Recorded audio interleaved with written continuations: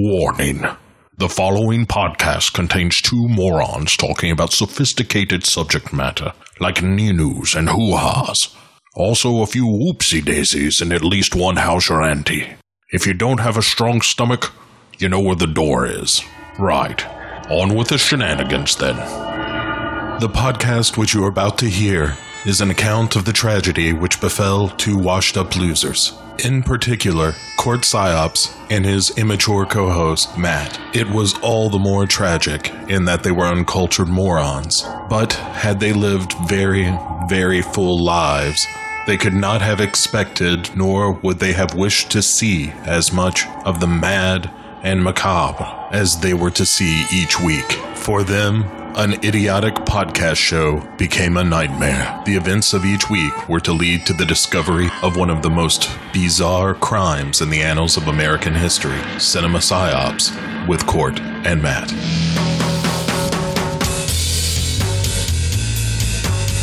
What is PSYOPs? PSYOPs, for psychological operations, is very simply the art of influencing how people feel and think, and ultimately how they behave and what they do. You don't have to defeat the enemy on the battlefield. It's better if you can convince the enemy to do what you want him to do without having to fight him. And that's really the intent behind PSYOPs, to convince people to do what you want them to do. So how does PSYOPs fit into what's happening now?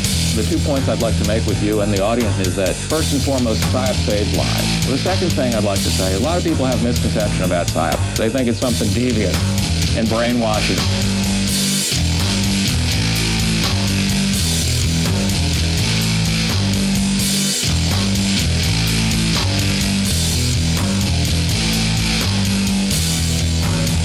You say you don't know exactly what's going on right now, but we do know that there are some PSYOPs going on, right? Ma'am, I don't know. Cinema Psyops. And I believe with all of my heart that it is a contributing factor to our juvenile delinquency of today. Why I believe that is because I know how it feels. I know what it does to you. Cinema Psyops. They think it's something devious and brainwashing.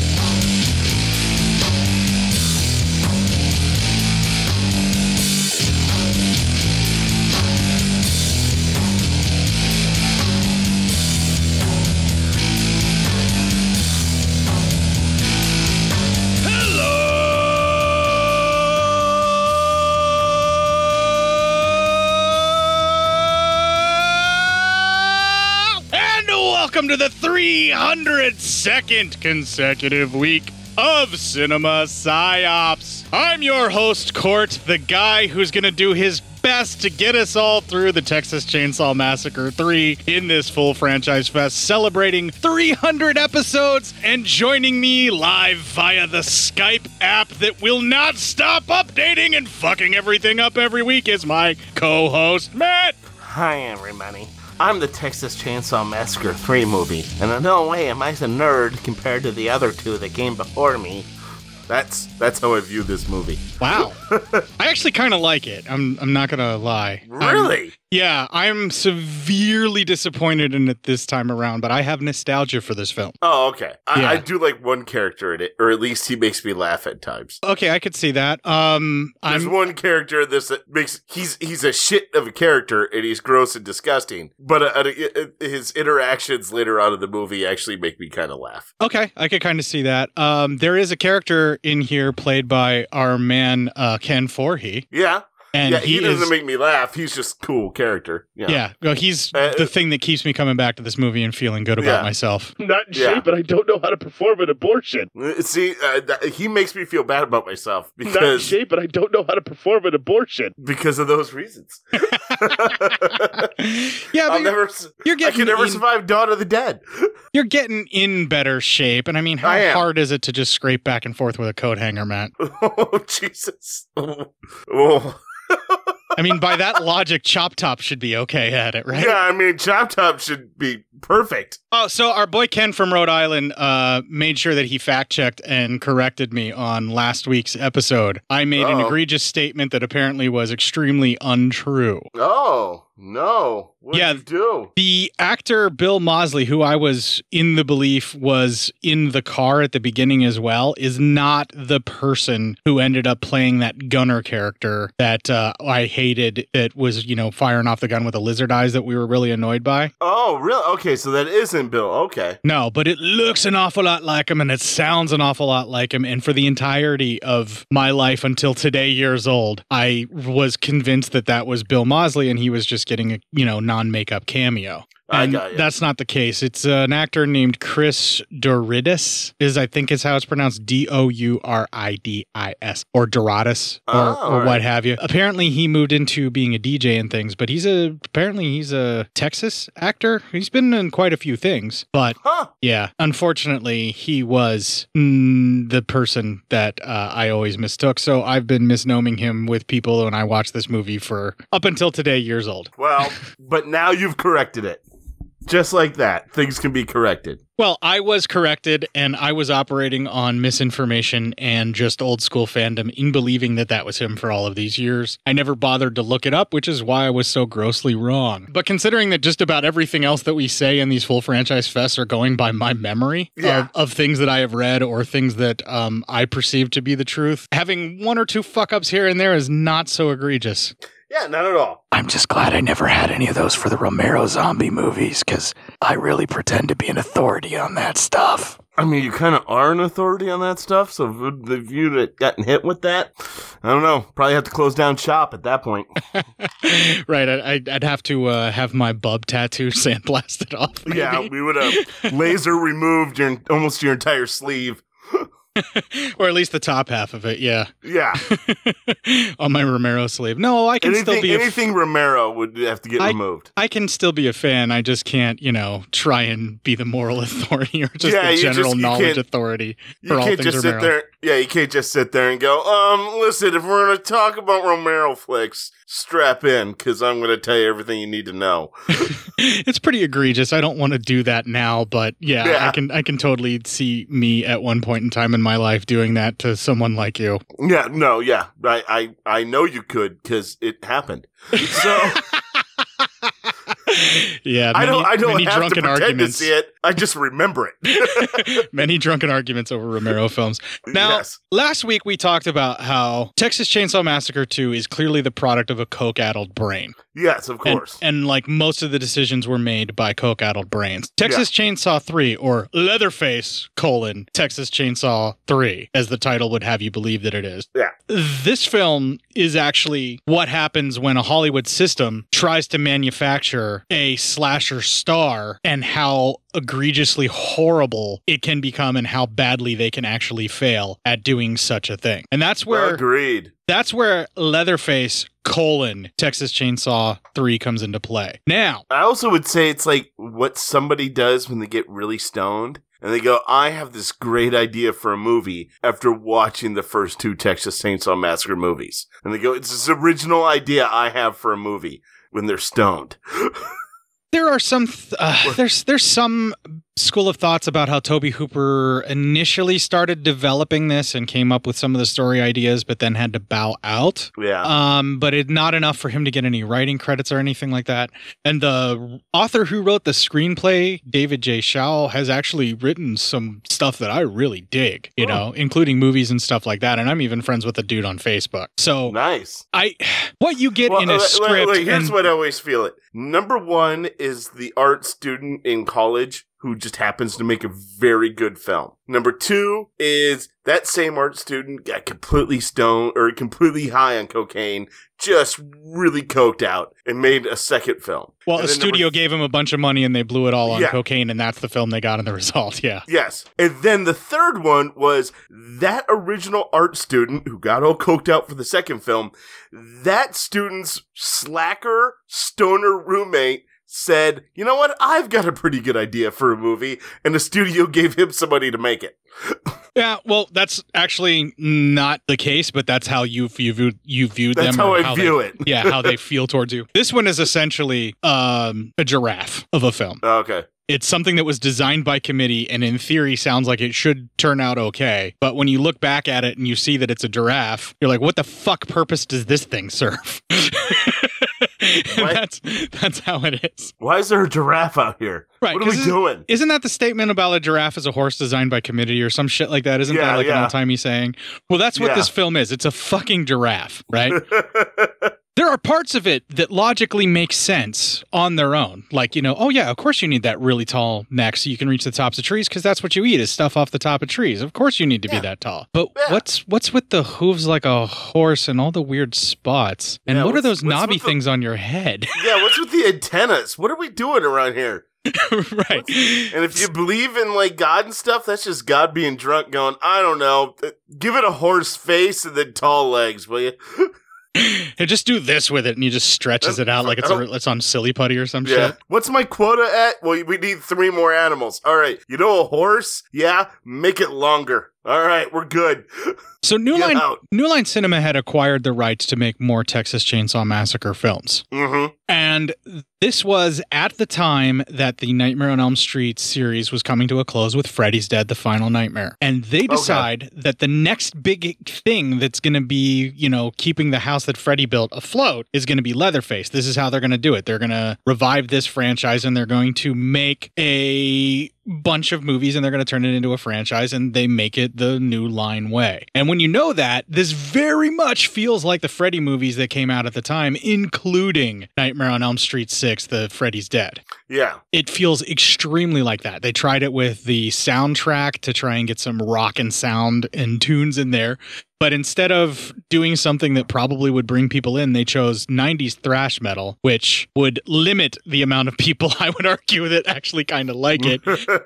And then, just the production was extremely troubled. And I want to preface that before we get into this, because I'm not going to say that this is a good film. This is a poorly executed on the whole mess. But it's not the fault of one person. There are multiple people that fucked with and screwed up this film, including the MPAA. And the version that I ripped for you that came from my Blu-ray is as close to the unedited, completely chopped up and fucked with version from the MPAA. It's the version that originally got an NC-17. Oh, okay. Yeah. And I would argue that is essentially the MPAA taxing this film like they did other slasher films at the time, because so much had gotten away with and gotten through in the 80s. And if you think about it, Freddy's stuff had been getting cut like crazy by the MPAA, and so much of the stuff had been tamed down. And the same thing with Jason and all of the Friday the 13th movies. Yeah. By this time in the late 80s and the early 90s, the MPAA is really on a fucking mission to force a lot of editing and to force horror movies to really not be as gory. And isn't this right around the time, maybe not, could be just earlier than that, when also like music is starting to get targeted a lot, like for the parental warnings labels and shit like that? Or does that come later?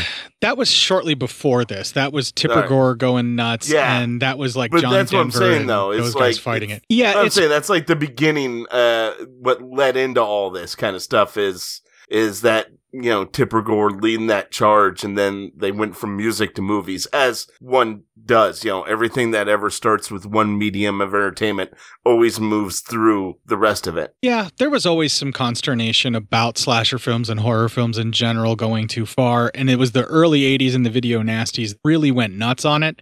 It just so happened that moral panic that was happening over in Britain took a little while before it started happening in America, and unfortunately in the late 80s, early 90s is when it really started hitting. And the big thing that they were targeting horror-wise was slasher films, because they were just considered garbage by the general public. They were just junk food. Most people viewed slasher films the way that I view the Saw series. I've never seen one Saw movie ever. Right, and I don't want to just like completely shit on the Saw series. It's just that overall I find it wholly unsatisfying, and it's just not for me. It's more day trip around the crunch for people that want to think they like horror and only want to watch it when it comes out in October. Like that's what the Saw movies are, to me anyway. That's just how I've always kind of seen them. And this is gonna be one of those kind of films where it's designed by committee and it's an attempt to try and make a franchise and sucker in the hardcore fans, but every decision I would argue that they made alienates us. Yeah. And let's stop talking around it and kind of beating around the bush. Let's do the Legion Patreon ad, and we'll have a little music I snagged right out of the fucking film for those on the Patreon feed. And if you're on the main feed, you're gonna have something completely different and not understand why the hell we're talking about Death Angel after this. This'll keep you quiet. Oh, hi there. I didn't see you. You caught me cutting a new show. I'm Bo Ransdell, and I'm one of the many creators you can find on Legion Podcasts. I said quiet! My fellow podcasters and I work hard to bring you the best in horror podcasting, but that comes at a cost.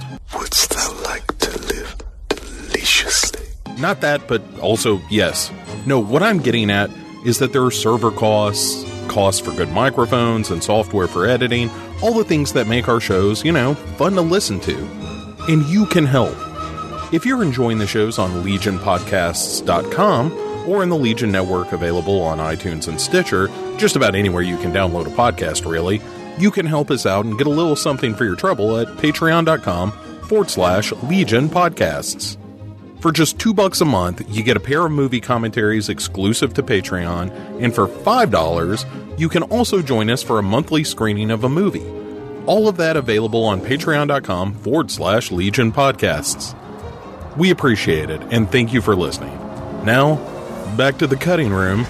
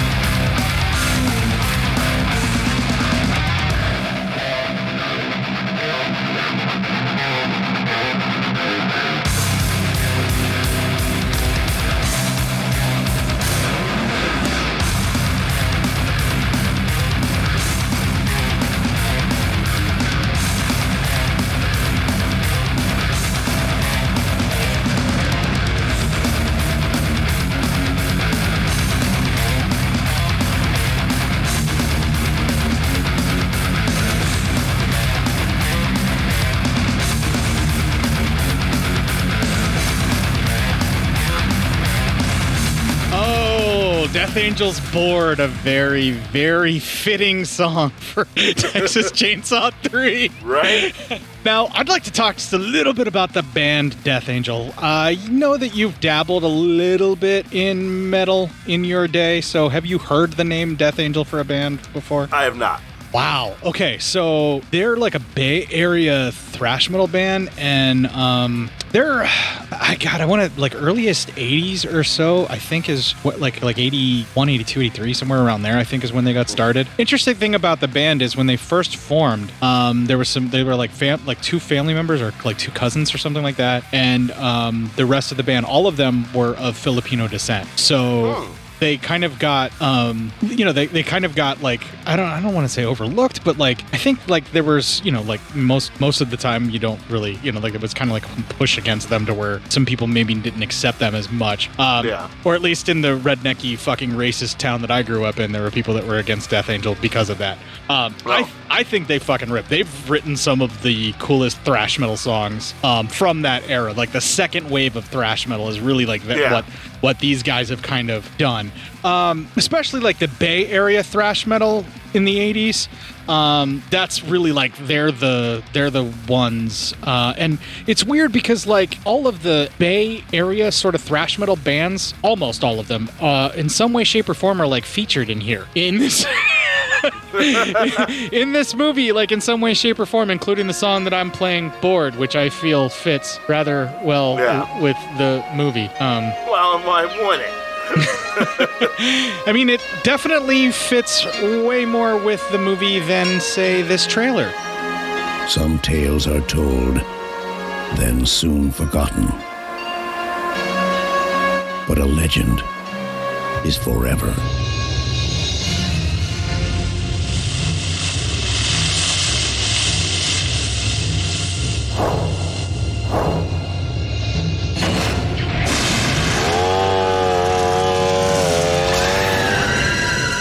Leatherface, Texas Chainsaw Massacre 3.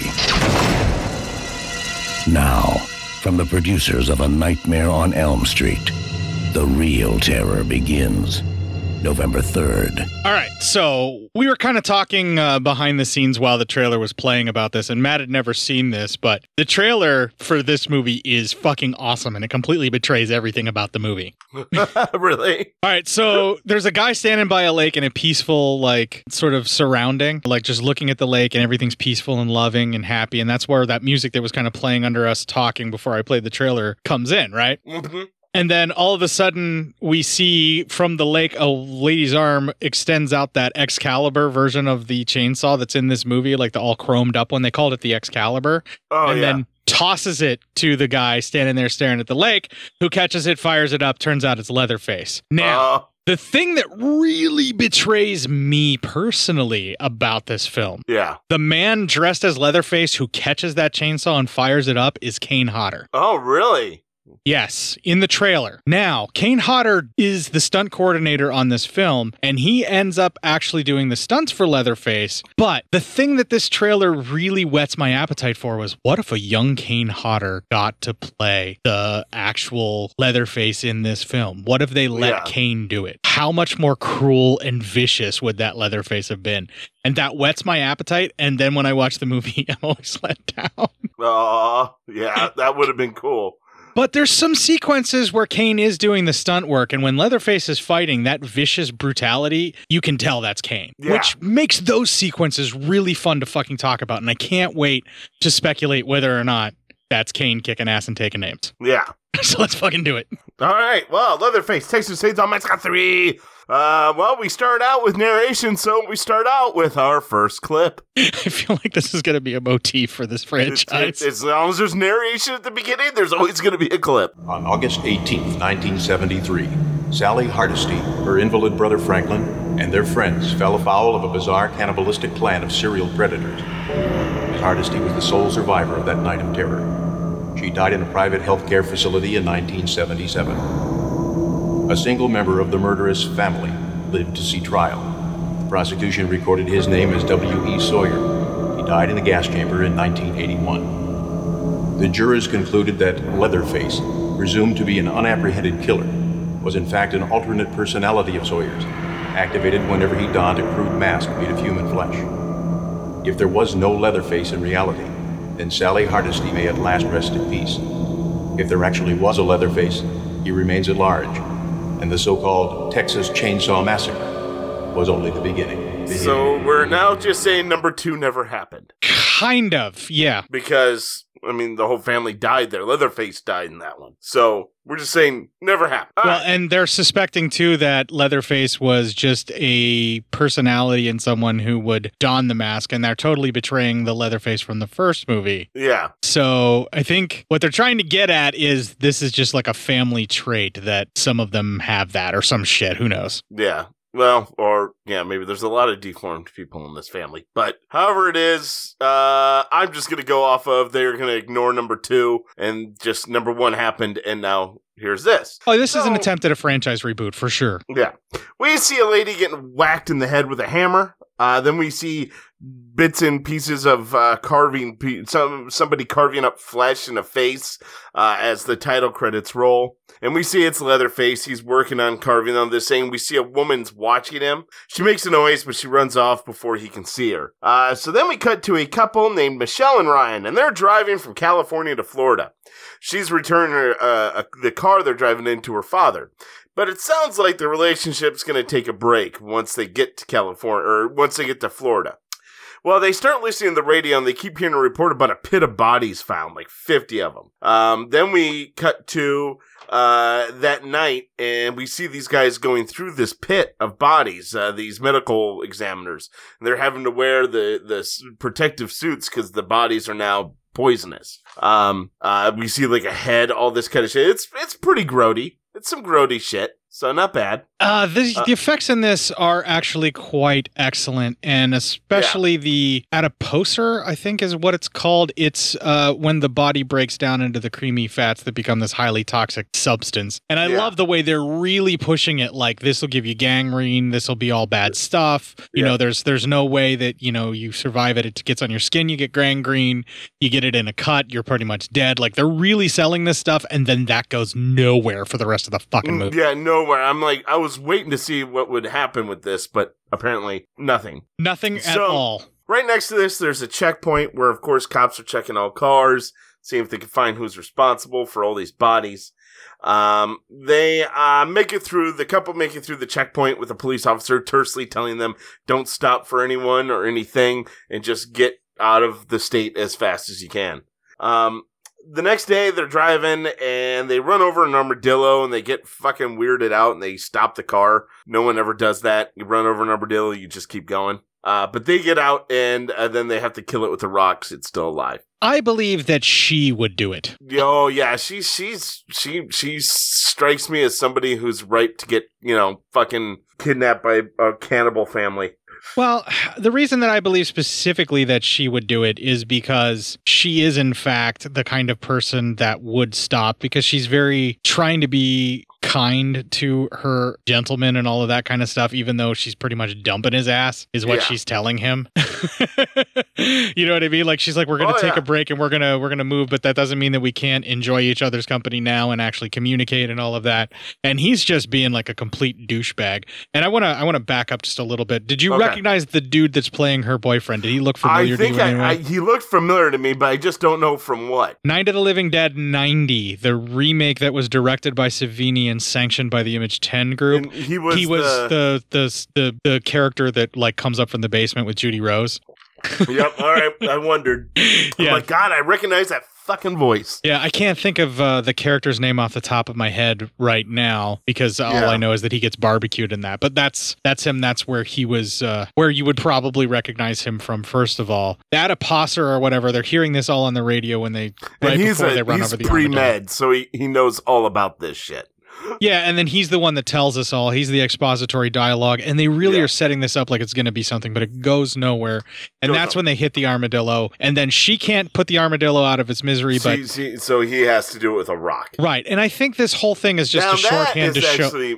foreboding something. Well, yeah, I think about it. Yeah, I think what they're trying to do is show that she doesn't have the killer instinct. Even when she would be putting an animal out of its misery, she can't bring herself to end a life, and that's why she has to have her man do it. And it's the whole thing with the rock thing. That actually comes back, right? So. Did you notice that the armadillo had an earring? Yes, I did. And that will come back as well. Yeah. There's a couple of things like creatures and animals, various places that have earrings in this. And that's weird. And that doesn't really mean anything other than it's just there. And I think it's an Easter egg. The beginning intro that you were talking about with Leatherface making a new mask, carving up the face and all that gross stuff. Did that remind you of anything in particular? A specific type of opening sequence for a horror movie? Did that remind you of something? Nino. It's Nightmare on Elm Street. That's how Nightmare on Elm Street starts, is Freddy building his glove. Oh, that's right. Yeah. Okay. It's a motif it's a motif that New Line goes back to on Nightmare on Elm Street several times.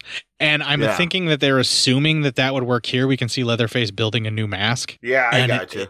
It just feels kind of like, who the fuck forced that idea? You know?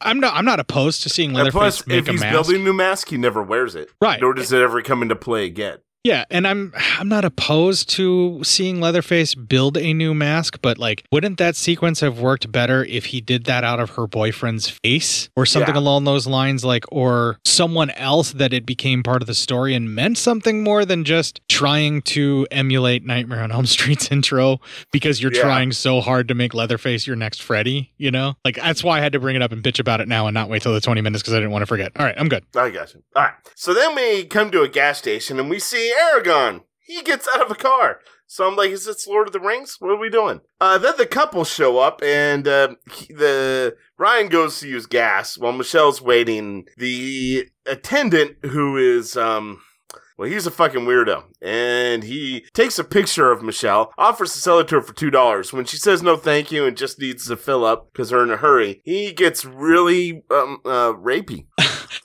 First of all, he uses this scare device that's clearly a baby's fucking rotten skull attached to the end of like this sort of like accordion thing that shoots out at her to scare her.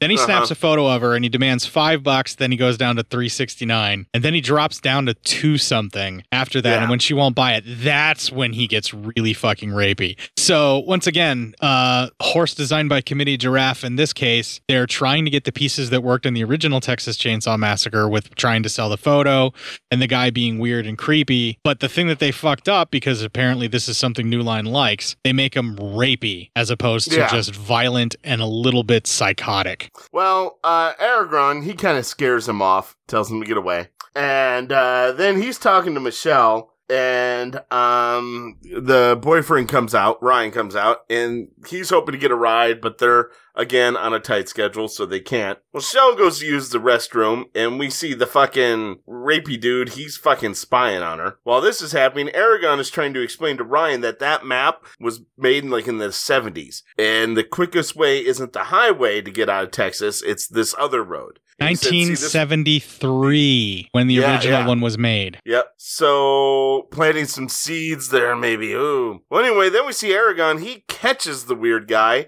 and they have a fight, and the couple gets scared away because the guy has a shotgun. So they drive away, and he shoots out the back window, and then what appears like he starts shooting at Aragorn, killing him.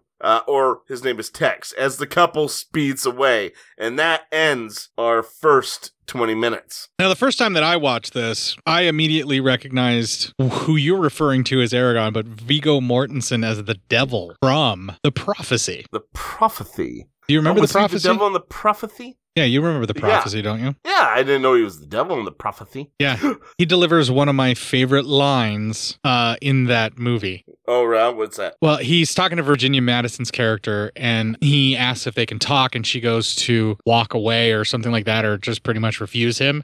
And then he responds with, "I can lay you out and fill your mouth with the feces of your mother, or we could talk." Jesus.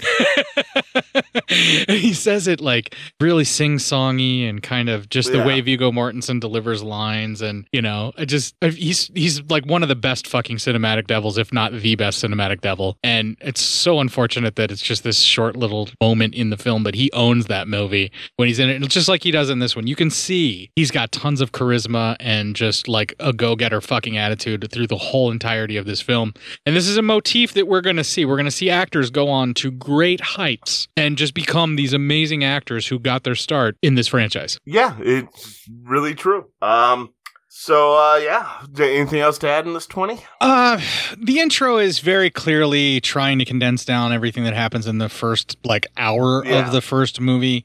And I don't know, if you're astute enough to really pay attention, even if, say, perchance this is the first Texas Chainsaw Massacre movie you've ever seen, just if you're a horror fan in general, you can already read between the lines of everything that happened in that gas station. So much so that I don't think that I'm ruining it for anyone when I say that this entire thing was just one giant elaborate setup, and the elaborate setups to get people to where they need them to be for butchery for this chainsaw family just gets more ridiculous as the series goes on. Pretty much, yeah.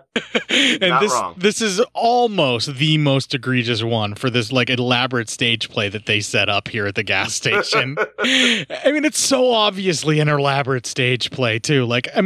Anyone would recognize this the first time they watch this movie if they've ever seen any horror movie ever before. It's such an obvious stage play that they're setting up to get this couple to go in a direction they want them to go. Yeah, you are not wrong. All right. So, we start the next 20 minutes. The couple is freaking out while driving. They decide that they have to, Ryan decides they should take Texas route that he had kind of said, you should take this route. So they take that route.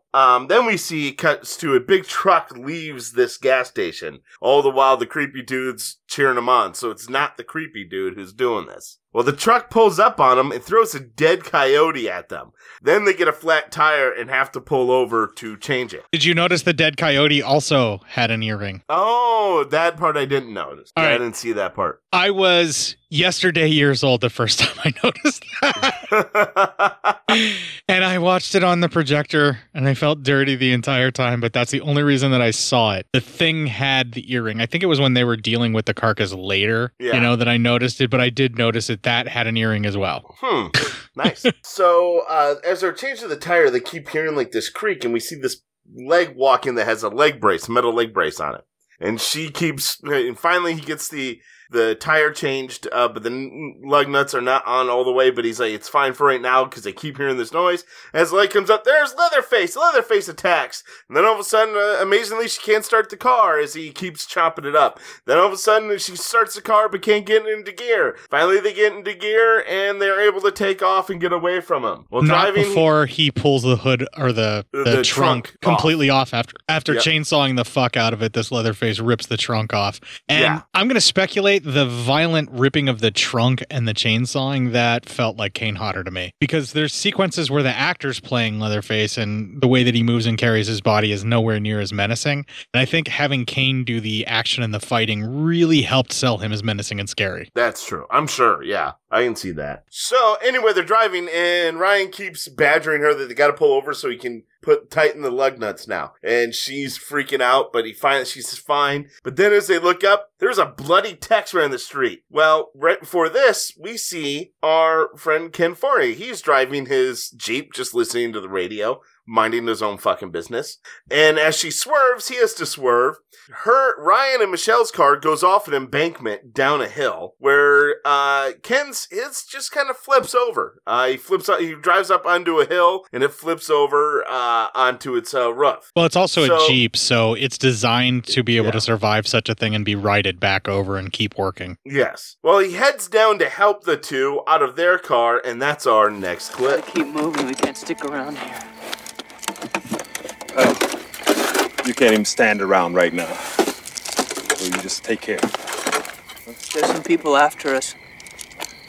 A guy with a chainsaw. You saw what? A chainsaw. Listen, I don't want you to move right now. Sounds like you're just a few quarts shy of a full tank, you know what I mean? Hold still, hold still. There's a bunch of guys and they have guns too. Yeah, I know. And chainsaws. Militant lumberjacks. I see them all the time. Yeah, I want you to take one of these. I can't believe it. I've been going up in the hills every weekend for 2 years. I never even seen another car on that road. I got a survival camp with a few buddies of mine. Trying to keep in training for the big blow-up, you know what I mean? Do you hear what I'm saying, man? We're being hunted! Hunted? Yeah. Right, I hear you, man. Daddy. Okay, take it easy. Take it easy, you're all right. Most of this stuff looks superficial. Just sit up. There we go. Okay. Here, I want you to take one of these. Okay. A little water. Tex, he's still up there. Who? Who are you? My name's Benny. I'm the sorry-ass bastard you almost hit. We gotta move. They might find us. You people are serious. Mister, do you see this? How many? We don't know. 2, maybe more. One's on foot and he's got that.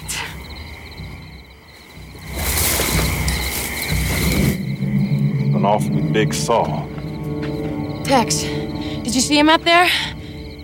No, I couldn't see nothing except your headlights. Could still be up there. We gotta go check on him. Oh. Wait a minute. What did you give us? Painkillers. Might make you a little sleepy. What? Are you nuts? We have got to move. No, just hold it, hold it. I can handle this. I'm prepared for this kind of thing. Now, you guys just relax, and I'll go find your friend. No, man, they're up there. Look, pal, doesn't make it any different from anywhere else. Now, I'll go get some goodies out of the Jeep and find your buddy. Stay Okay. Did you clip that just because pretty much Ken Foree owned that whole entire scene? Yeah. All right. Listen. No complaints here then. I did a few more clips than previous movies. Not that it was more clippable. Either some interaction in this movie. One of these clips is going to make no sense to anybody why I would clip it, except for it made me laugh my balls off when I watched it. That's it. And then this time it's because Ken Foree just fucking owns this scene. So I was like, yeah, I'm going to clip that. Interesting. All right. Well, yeah. Ken Foree is the main redeeming quality of this film for me. And then also seeing Viggo Mortensen, a.k.a. Aragon. So Ken, he goes up, or Benny, I guess, as in the film. He goes up and... Without any jets. Yeah, no jets, just Benny.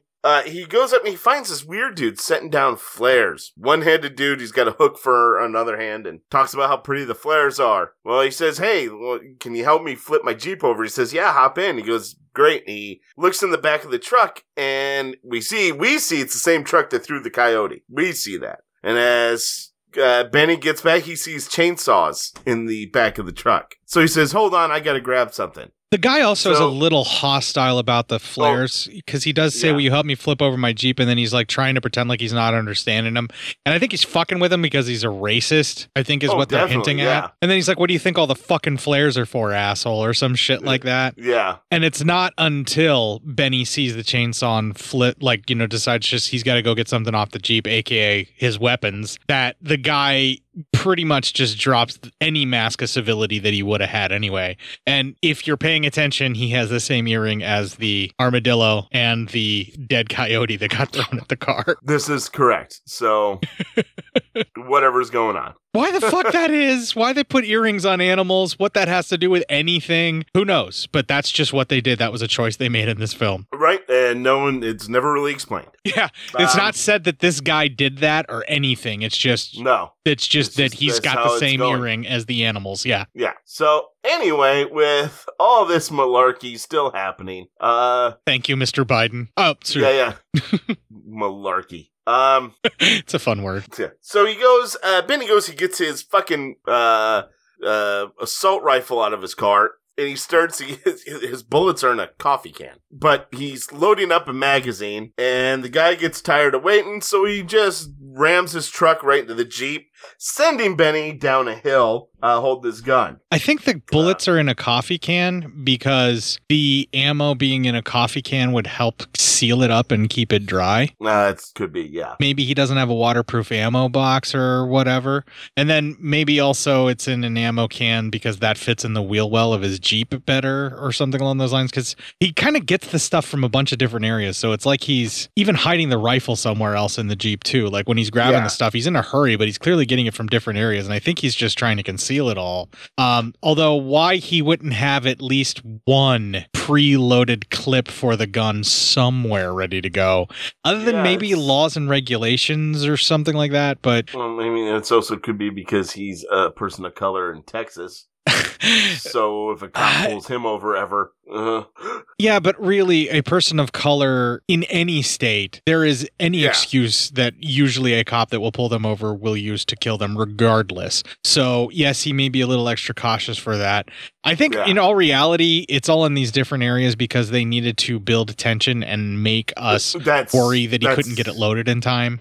Yeah, that's kind of what I'm thinking. Yeah, it's fucking lame, right? It just looked like he had to load it. It looks like he had to put it together too. Yeah, he had to, like I said, he had the gun in parts like hidden throughout the Jeep, and I was thinking he was doing it to conceal it, and that's why he had to throw the gun all together and everything like that in a hurry. But I mean, really, the whole reason they did this is to try and build tension and make you wonder if he could get it built in time before the guy comes to get him or Leatherface pops out, and it's just kind of forced and hackneyed and kind of dull. Well, as he gets up, Leatherface attacks him, and they kind of he fights back and forth with Leatherface, kind of gets the better of him on an occasion, but Leatherface takes out a small circular saw and cuts his leg, and then just as it looked like Leatherface is about to cut him down with the chainsaw, the same girl from before who was watching him, she yells out at him that, hey, you want me, you don't want him, you want me, asshole, and she runs, so Leatherface leaves. Well, did you recognize that actress from anything? Who was the? I recognize her, but I don't know what from. She looked was familiar. the thing that I think you would recognize her the most from anyway. You specifically. This is also for our listeners because this is what I recognized her from and didn't even realize it. She was the best friend of the main character in Just One of the Guys. Oh, okay. The female reporter or student reporter who pretended to be a dude. A guy to make a story and goes to a different school. She was the friend and like the one that her brother was always like hitting on that friend and stuff like that. Yeah. But most of us would remember Sherilyn Fenn from Just One of the Guys and really just only think about Sherilyn Fenn from that point forward when they remembered she was in it. Yeah. Well, there you go. Anyway, Ken finally catches up to this girl, and that's actually our next clip. What the hell's going on? What's going on? Hey, girl. I need some questions answered, and I need them answered right now. Do you understand me? Hey, I'm sorry. I didn't know you were hurt that bad. The part is still cooking. They're still out there. You some kind of soldier or what? Just on the weekends. Wrong weapon, wrong war. They got us a week ago. I'm the only one left. Me and my sister. Sisters. We go together. Week. Maybe 5 days ago. A week? What the hell are you still doing here? Keep your voice down. They watch the road. They hunt people.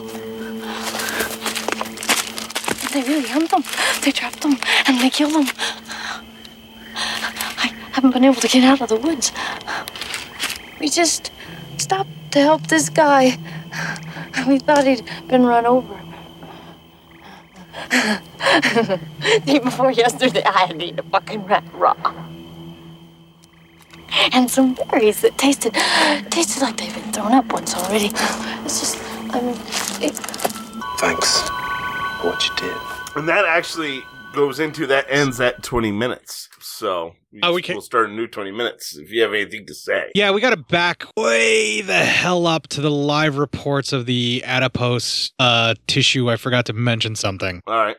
There is a female reporter who's interviewing a gentleman. Did you recognize the female reporter? I did not. That was the same actress who played Stretch, Caroline Williams. Oh, holy shit. Really? Yes. That was her? Yes. Now, the director claims that was supposed to be Stretch, was the idea. Like in the commentary thing, they make a statement that the idea would have been that was Stretch who was chasing them as a reporter, and it could have possibly, like after her trauma, she became a reporter, which she'd always wanted to be, and do serious work, and has been tracking down Leatherface and the family ever since, or has been working on that. That was the idea, nice. And if they would have carried this on to the franchise that they wanted to do with that, I think they probably maybe would have continued it. At part 2, I hinted at that we sort of see a resurgence of Stretch come back, or that was the idea maybe, but like then it never really goes anywhere.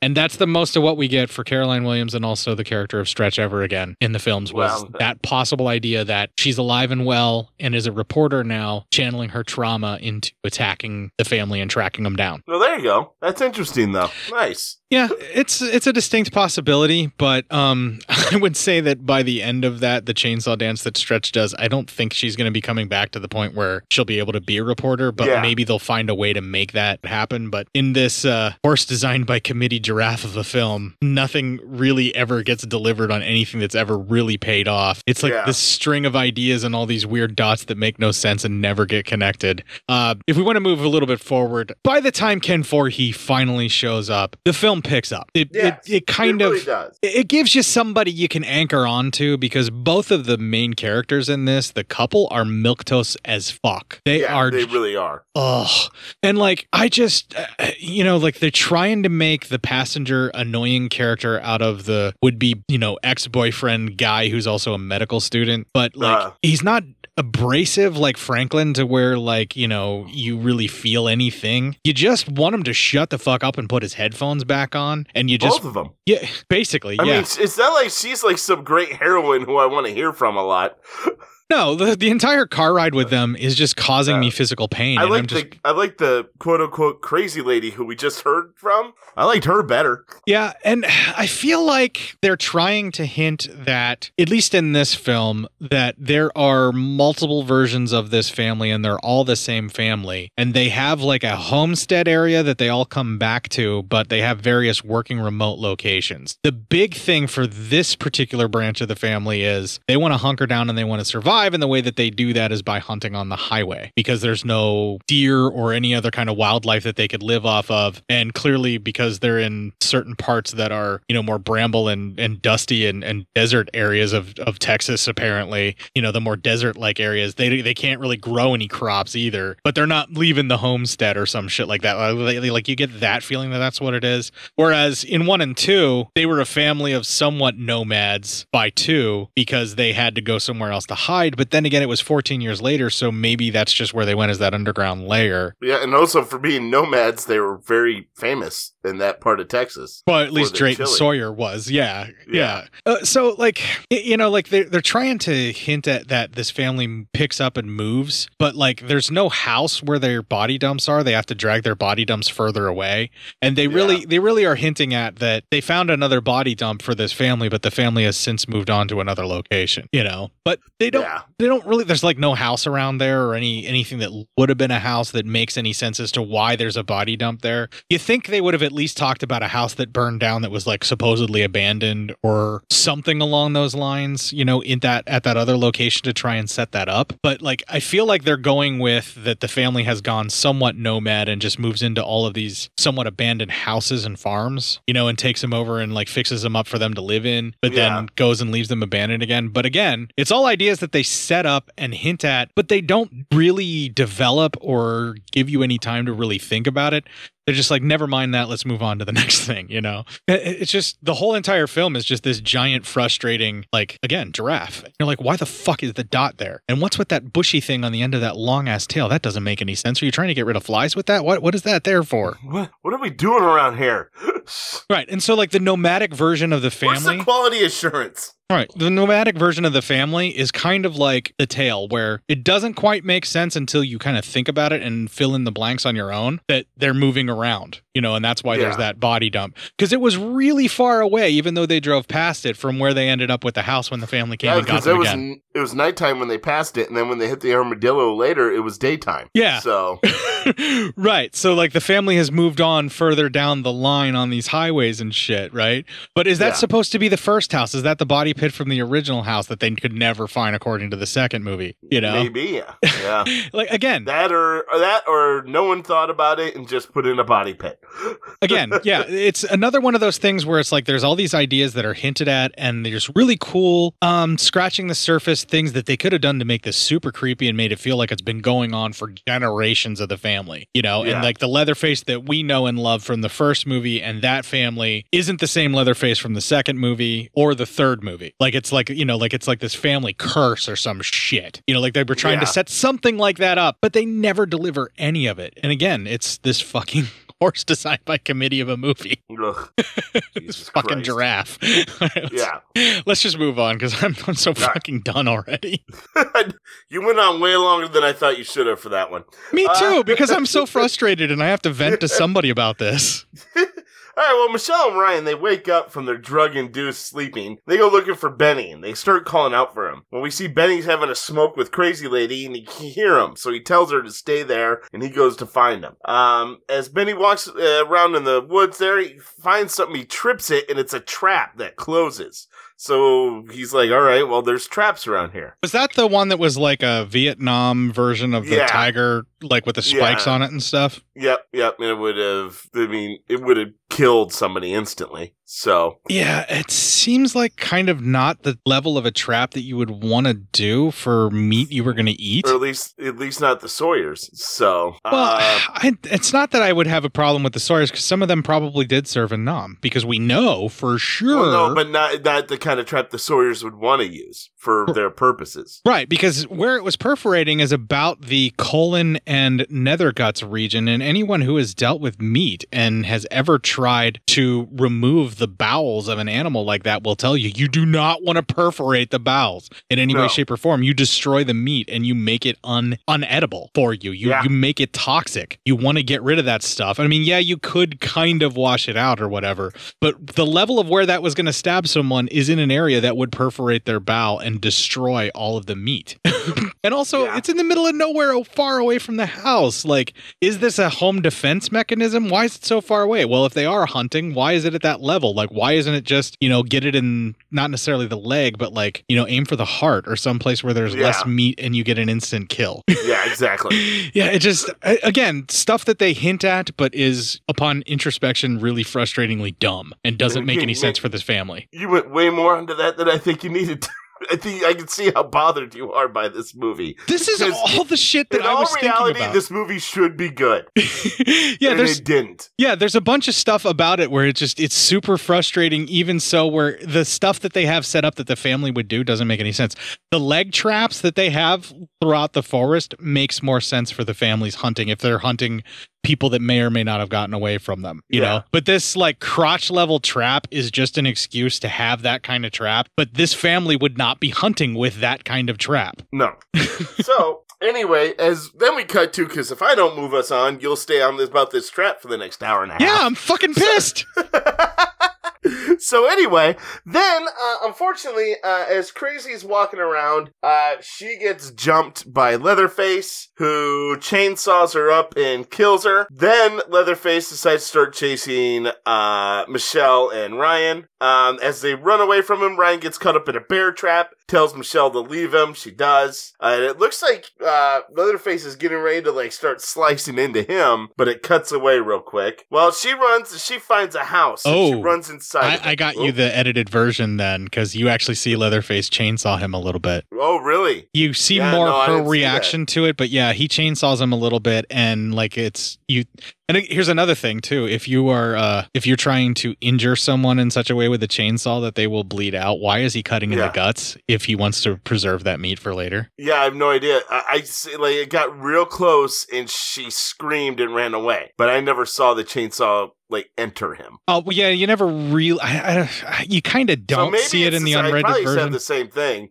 So I just said I don't. It looks like he does because you think it's a lot worse because then he pops up later. So yeah, but they kind of chainsawed him on the side. But there's plenty of people that are getting brutalized by chainsaws in one scene and seem perfectly fine and unharmed in others in this. But you do see a little bit more blood whenever he gets chainsawed in the fully unrated version. So I must have gotten the DVD for you, and I must have gotten you the R-rated version that's a little more cut. So I'll tell you when there's more gore if you oversteps or if you kind of step over something. But there's slightly more blood in that. You do see a little bit of blood with the chainsawing. All right.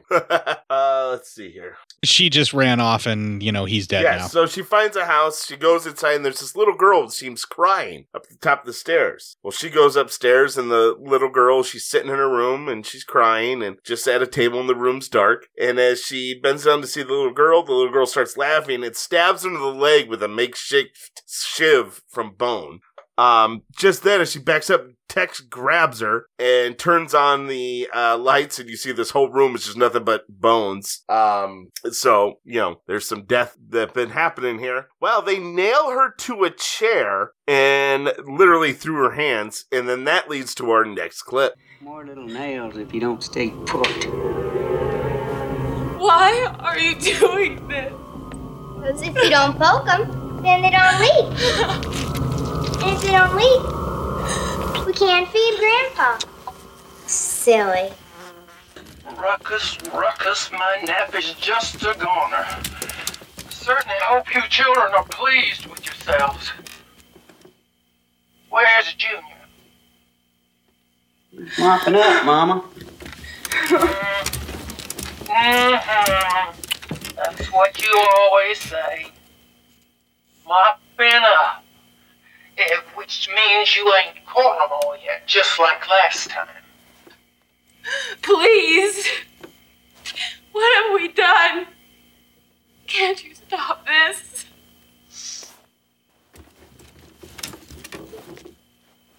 You best shut them up or I'll do your tongue first. That's right. Best not to get Mama's dander up.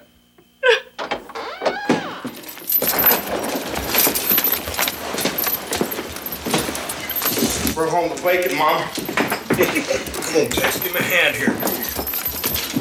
Hey, pull around. Pull around. Take that trap off.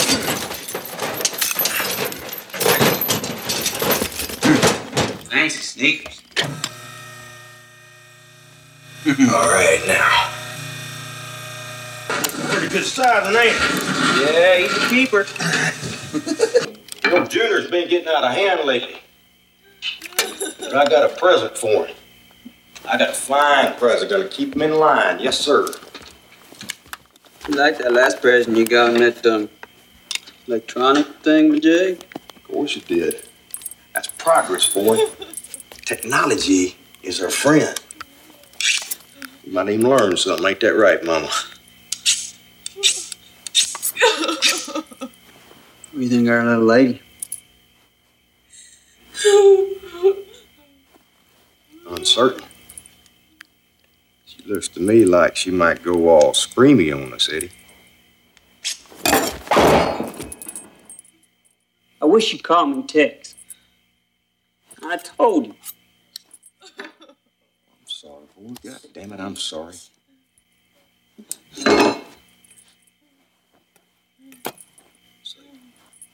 How'd you like to do us honor of plugging that whore up?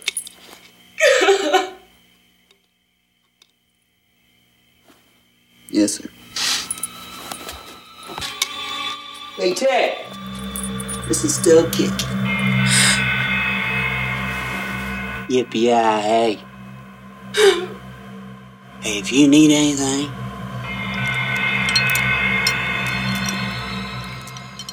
just twitch. So, a few things to unpack in this scene here that was just recorded. So, we have Grandpa, another Grandpa sighting. He is now very dead. I don't think he's alive at all. Yeah, if he is, the other he's times alive. he was alive, Yeah, I think he's very dead. Well, Grandma's definitely dead because Grandma's not in this one like she was in the second one. But remember, Grandma had her arms ripped off and just spat dust out of the arms, but then still moved whenever, Chop Top went to check on her. Her head still moved on its own. He didn't move it. So I don't know. Maybe Grandpa's not dead. But then again, they've been filling him up with blood. And when he gets shot later in the chest, in the stomach area, a bunch of blood comes pouring out. Yeah, but he doesn't move when that happens to him. So Yeah. I'm going to say that when he's finally shot, this Grandpa is definitely already dead. Yeah. Which, they always have hinted that there's something with this family that's a little more evil and supernatural because they live unnaturally long lives on their blood diets and their human food diets, Yeah. But they completely drop that in this one almost. Like, just try to make them like rapey backwoods cannibal freaks. I mean, they just basically are smashing Texas Chainsaw Massacre together with Deliverance in this. Kind of seems that way, yeah. Yeah, and they really amp up the sadism of the family where they actually would rather make people suffer than not, Like, it's another side of it that's like completely different where it's not meat. They recognize that they're tormenting humans and enjoy it. They don't look at them as beeves or cattle. They're looking at them as humans that they can make suffer. And they're a much more sadistic version of the family in this. Yeah. Oh, yeah. I agree. So it's just kind of it's a weird dynamic there for this family.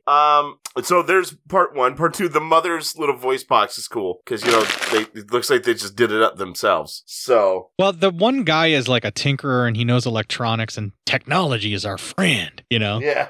Yeah, like even his hook seems like it's a little bit more automated because he's able to hold things with it that like a normal hook like that wouldn't hold so well.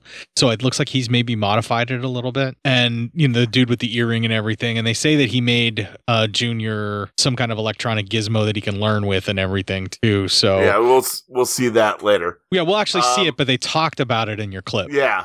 So Yeah, there's a whole lot of good stuff in here. Yeah, these moments are okay. These moments are pretty solid.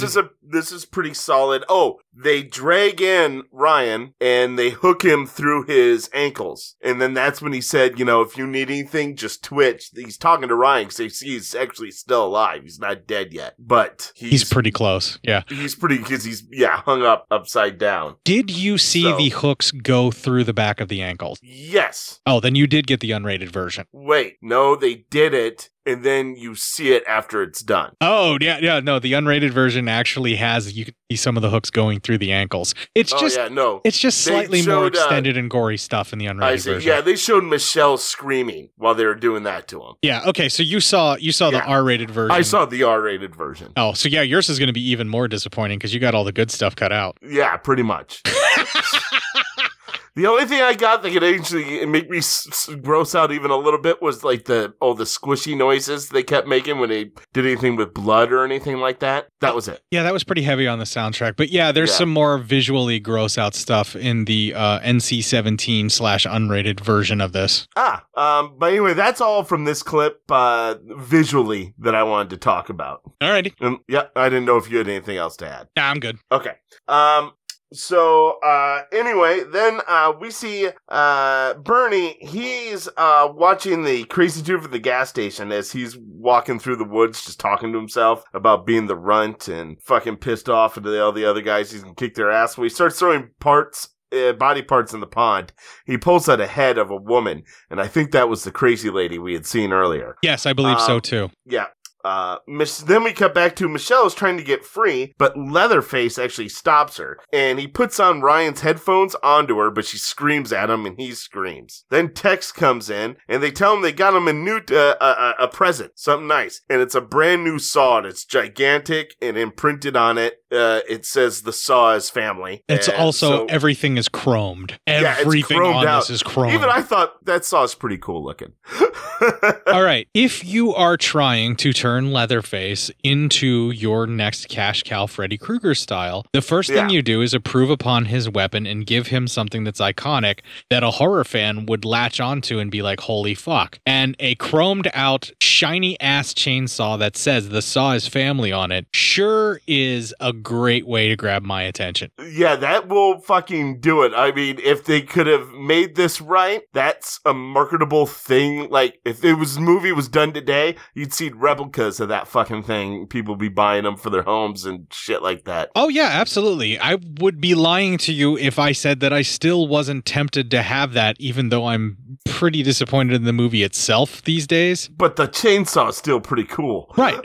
And they did the right thing by featuring the chainsaw prominently and blurring out Leatherface as the cover. Yeah. Yeah, they knew what they had to sell it, and this chainsaw definitely sells this fucking turkey of a movie. It really does. Yeah, totally. It's one in my mark of still works for me this column. Like, it's the chainsaw, parts of this Leatherface, and the battles that he has. The fighting is really great because that's all Kane Hodder, and then Ken Foree. Like, those things right now are all still positives in the column there. And then also seeing Caroline Williams was nice as well, but not enough. Yeah.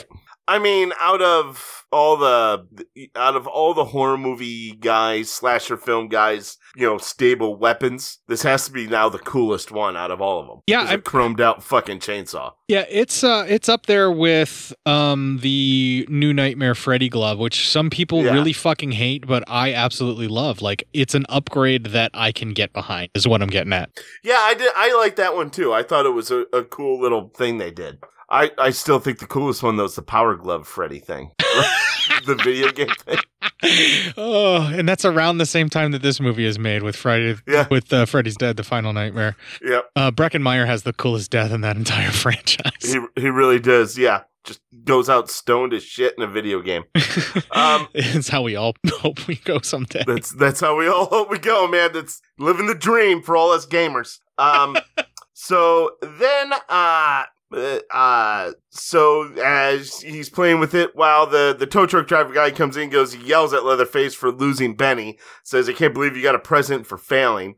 He takes the headphones that Leatherface shows him and throws them in the oven in the fire. Well, that pisses off Leatherface, and he grabs the guy, opens up the oven, And then he goes, all right, I'll grab it. And he goes to use his metal hand, and Leatherface makes him grab it with his real hand.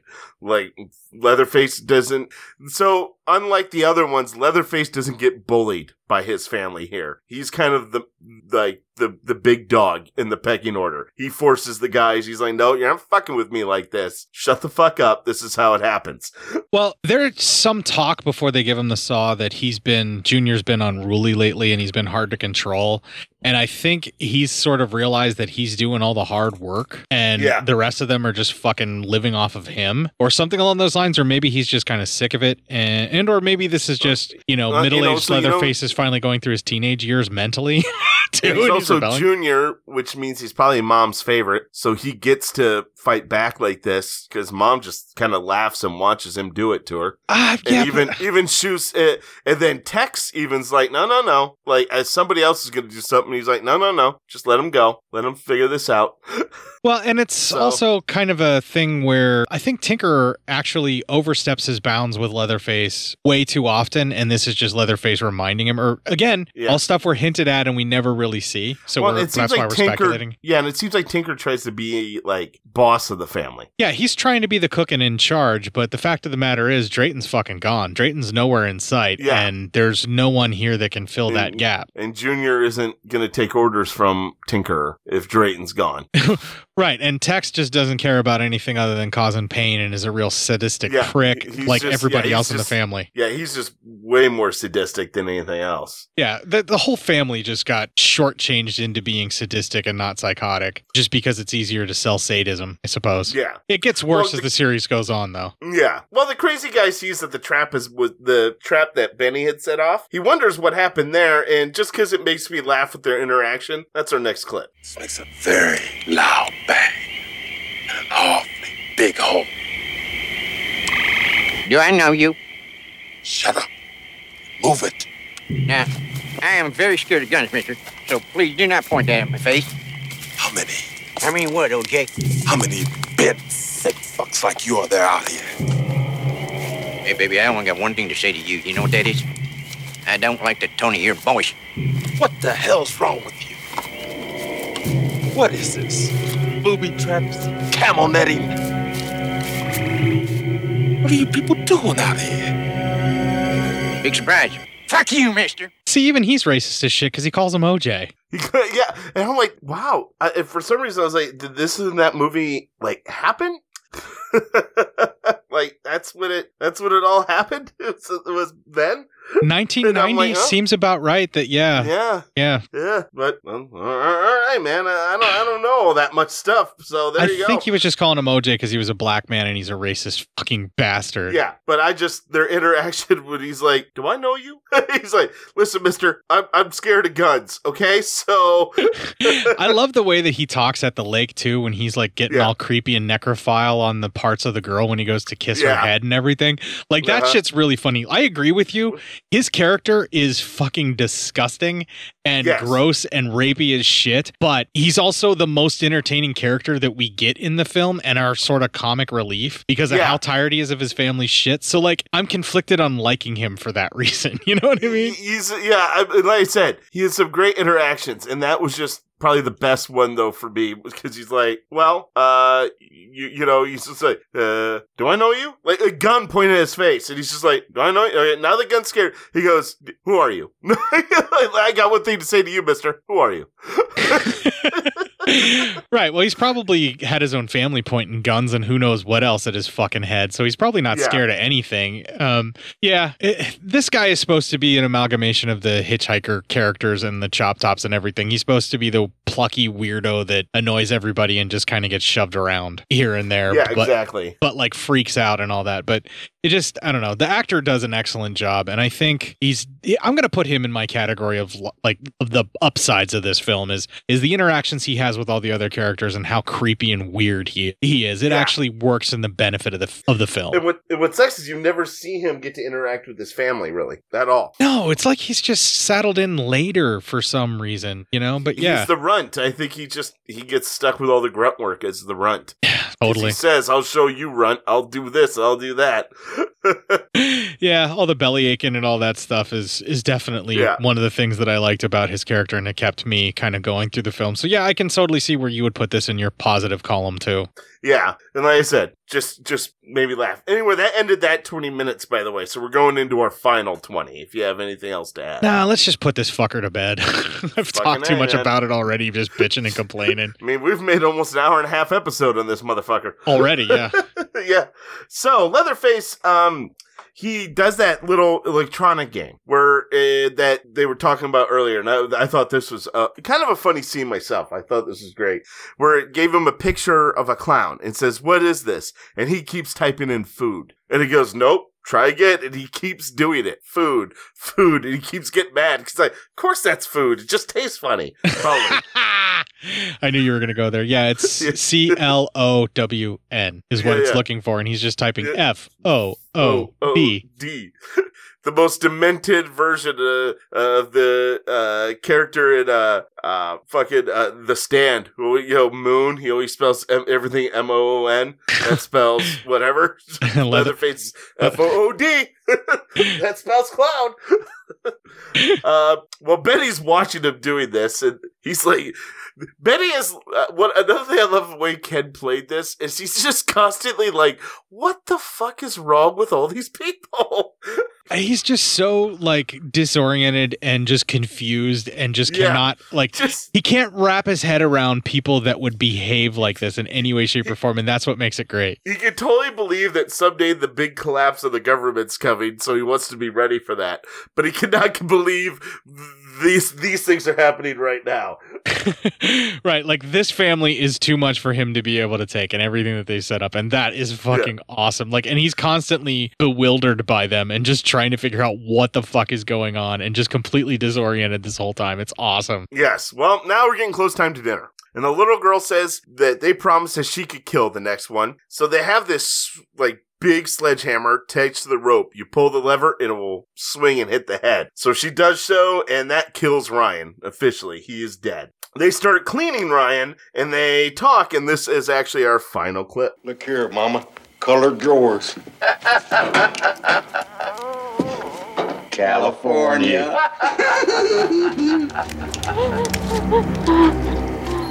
Honey, you go get washed up for supper now. Get this and skin dressed out. We'll have no sow belly for a while. Yeah, I guess that's right, huh? All we need now is a good mess of greens. Appears we get to wait a spell on you. Or maybe we could let Junior play some. He does make the sweetest damn babies, you know. Junior likes them private parts. We knows what to do with them parts. Got that right, Mama. Cut my own out years back. I did. Took care of Papa's too. Be your turn soon, little gal. Hey, Tex, come help me skin this. Alrighty. Are they hinting that she is pro-rape but against sex for pleasure with that clip? I believe so. It also apparently cut off Grandpa's... I don't know if they're saying she cut off Grandpa's dick or balls, or both, but they did something. Yeah, is she hinting that she knows how to make people sterile so they'll stop having kids and then they can keep having all the sex that they want? Like, there's so much... also possible. There's so many implications in this that once again is set up and then just left there. Like, they're doing this shorthand, extremely rapey, really kind of gross, sexual abusive type talk where they're like, oh, well, we don't need you for food, so now you're going to be a fuck doll for Junior. And when he says the sweetest babies, did you notice he's looking at the little sister as in that little girl happens to be Junior's daughter that they're hinting at, or Leatherface's daughter? Yeah, that's kind of what I've got the feeling of, is that, yeah, Leatherface makes the best babies. Do you also get the inclination that the girl that was out like in the woods that was running away may have been the mother of that daughter and their victim? Because she's only been out there for a week. Okay, but so I don't get that yet. Okay. But I get the feeling the reason she was left alive that long is that maybe she would help breed another daughter or another child to bring into this family. Any child, yeah, it's any child. Right. They just they allude to all of this nastiness and all of this horrible, like, sexual abuse and rape that this family also does, which means they do not see these people as cattle like the previous incarnations of the characters did. They see them as people, and this is part of the joy that they get from consuming people is the torment and the pain that they can cause, and they are mentally torturing them. This is an expansion of just the dinner where the guys are more or less bored and they're just having her for dinner because they don't need to kill her. They have more than enough food in the first movie, and then also what they did in the second movie. But instead of having, you know, the grandpa try to club her or anything like that, they just go right to rapey ass deliverance shit in this part. Yeah, I mean, pretty much. That's not a choice that I can get behind. I'm not down with that, and it just makes it... no, it's not cool, but I mean, it's where they're going with the franchise, I guess, is more about the psychological torture being done on purpose instead of these people are psychologically tortured, but the family doesn't get how. It could be, you know, why? Why do they care? Right, like their complete lack of understanding about, you know, any kind of empathy towards other human beings. That's one thing where they just don't know any better and they didn't realize that having her there with them for dinner, you know, where she's all tied up after seeing her friends slaughtered and, you know, her brother's face on Leatherface. Like, clearly the family just didn't get it in those movies. Especially in the second one. You're the one that pointed that out. They're that far gone from reality, they don't even realize someone might seek revenge for them. Yeah, they're like, they thought it was a guy, they thought he was competitors or someone from the health union. Right. These people are completely well aware of the terror they're causing. Yeah, they're self-aware of it, they indulge in it, and they get off on it. And that is not my Texas Chainsaw Massacre. No. Like I prefer them... They just treat people as cattle. Yeah, no different than cattle. Yeah, I would prefer them that's how they see the people that are outside of the family, as they're not human, they're just cattle, and they are trying to treat them as humanely as they would animals to slaughter. Whereas this completely disregards that and goes right with the, you know, zombie torture family from... Yeah, it may be like The Hitchhiker was... in the first movie was a bit into torturing, but you know the rest of them were kind of like, you know, you guys just like the Drayton was more like, listen, there's no reason to do this, like let's just get it over with. Even though he himself was poking her with the broom handle and listening and to make her scream, so there's a little bit of sadism in it, but it's the same thing as if someone that would overly shock a cow with a cattle prod. It's still something that you would see them treat a beef that way. Fuck with a pig right before if you know if they're less than a reputable butcher or something, whatever, and fuck with a pig right before they kill it. That kind of thing. Mess around with it and like try and like torment it a little bit like that. You could see them doing it, but this is very knowingly they don't register psychologically as humans to them. Yeah, it's very knowingly psychologically torturing another human being, which is not something you've seen the family do previously. And I think the franchise is poorer for it when they make these decisions with the films like this. I think so too. Yeah. All right, let's stop bitching about it. Let's move on and get this one done because it's going to get even worse from here. Yeah. So Benny sees all this, freaks out, just starts shooting into the house. He kills Mother, shoots through Grandpa's stomach, pouring out all the blood that's been dumped down to his gullet, shoots off the truck driver, the Tinkers, his fingers on his hand, that is, you know, the good hand he has. Yeah, he's all down this to time, 3 the little fingers, girl, right? Yeah, had gone upstairs to wash up, of course. Michelle's able to get free, and Tex grabs her, but she grabs a knife and stabs him right in the shoulder. She's able to run out and finds Benny.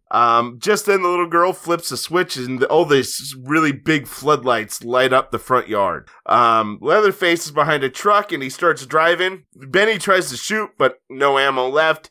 And it seems like the truck hits him. And then Michelle runs into the woods and Leatherface chases her.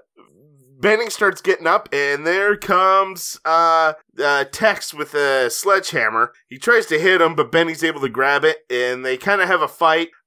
Benny hits a fucking gas container. They have a great thing. Why are you doing this? And he goes, to eat. He goes, you motherfuckers never heard of a pizza? And he says he doesn't like it. I like liver and onions and pain. And he keeps hitting him and saying, and pain, and pain, and pain. Which, driving it home that this is a fucking zombie torture family from Cabin in the Woods done up chainsaw style. Yeah, exactly. Yeah. He probably has a husband's bulge while he's doing this. As everyone's kind of, you know, as Tex is a little drenched by some gasoline, Benny brings out his lighter, lights the whole thing up. The truck blows up. Tex is lit on fire. He burns up to a crisp. During that fight sequence, Ken Voorhees tossed Viggo Mortensen, and you actually see it in the film. Viggo gets hit on the ribs somewhere and then immediately clutches at his ribs. He actually got his ribs broken doing that fall. Ooh, damn. Yeah, you can see it if you go back and watch it if you fucking care enough to try, but I know that happened. So there you go. Shit, yeah. So then Michelle's running through forest. She gets caught in a trap that's like a drag. It drags her. She tries to cut loose but doesn't get out, and it ends up in the body pond, or as the creepy guy called it, the soup. So Leatherface also gets there, but Benny shows up, and this is the cool little fight sequence where we think it's probably Kane Hodder in there. They have a great fight sequence in the pond. Oh yeah, given the live chainsaw chain running around, that had to be Kane Hodder. I wouldn't put it past Ken Voorhees to try and do as much of his stunts as he possibly could, because that seems to be Ken Voorhees' style.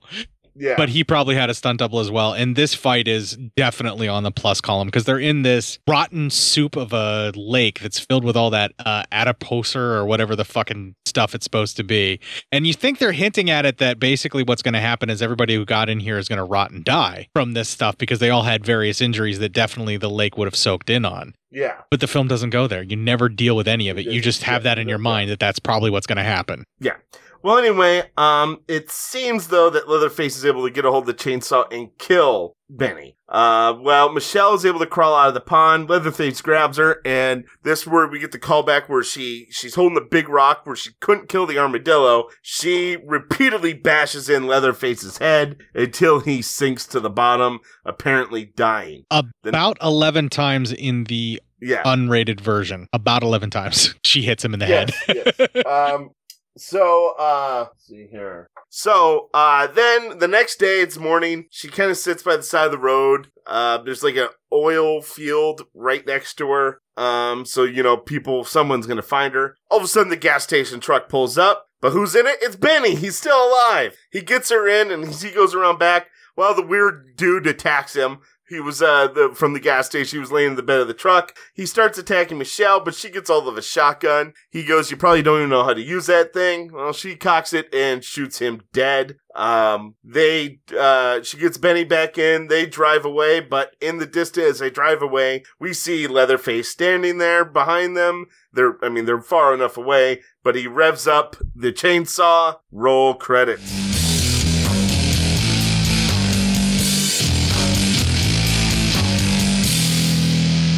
All right, they tried to cut around it, but it's definitely clear that Benny had his head carved up and he got eviscerated in that lake with the chainsaw. That much is obvious, but because it tested so poorly to have Benny die, they brought him back at the end with no explanation as to why. Also, the female main character in this that was supposed to be like our main heroine that we're following, she had holes in her hands and she had been punctured in various other areas to make her bleed even more for them to feed Grandpa.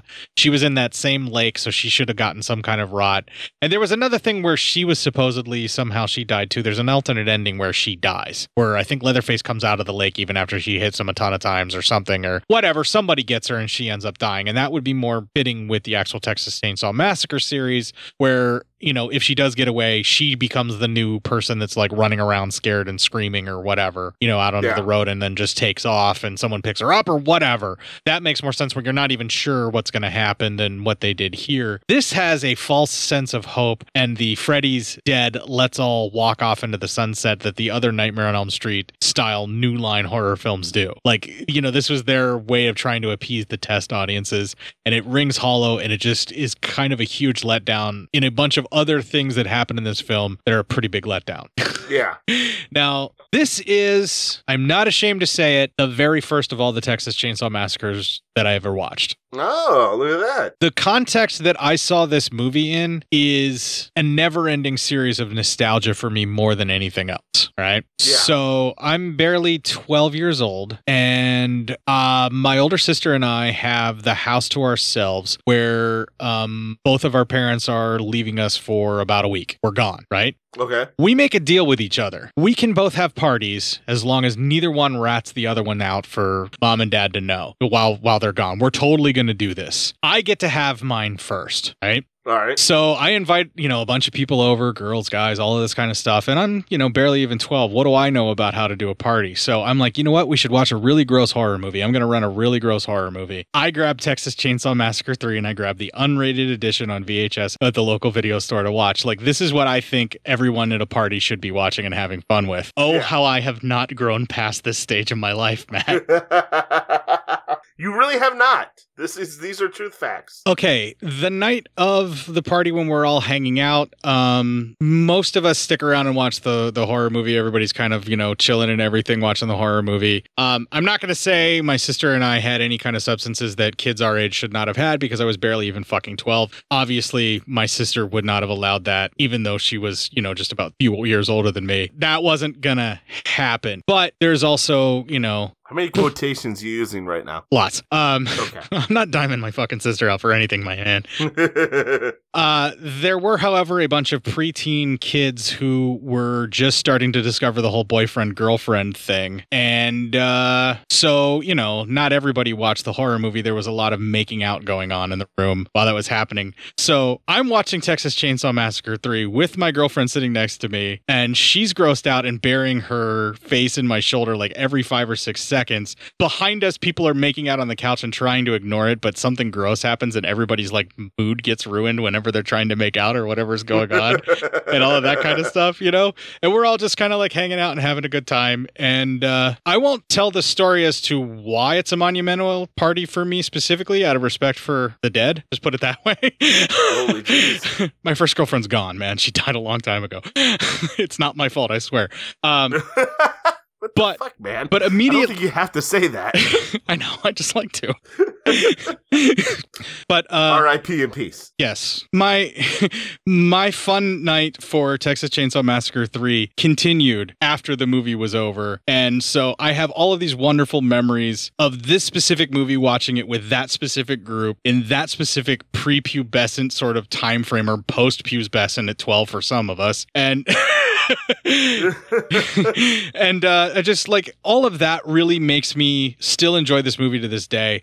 Watching it with the film reviewer eyes completely destroyed every goodwill I had built up in this film, because I really had to think about things and I was really trying to find things to talk about.